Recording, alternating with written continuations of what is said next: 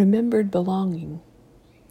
Yesterday I wept with remembered belonging as I read of a trip to Ireland with a dashing poet, walking over stony hills, imbibing in Irish music, poetry, and conversation. And I don't recognize myself in that weeping woman, but I have heard her tears of joy before.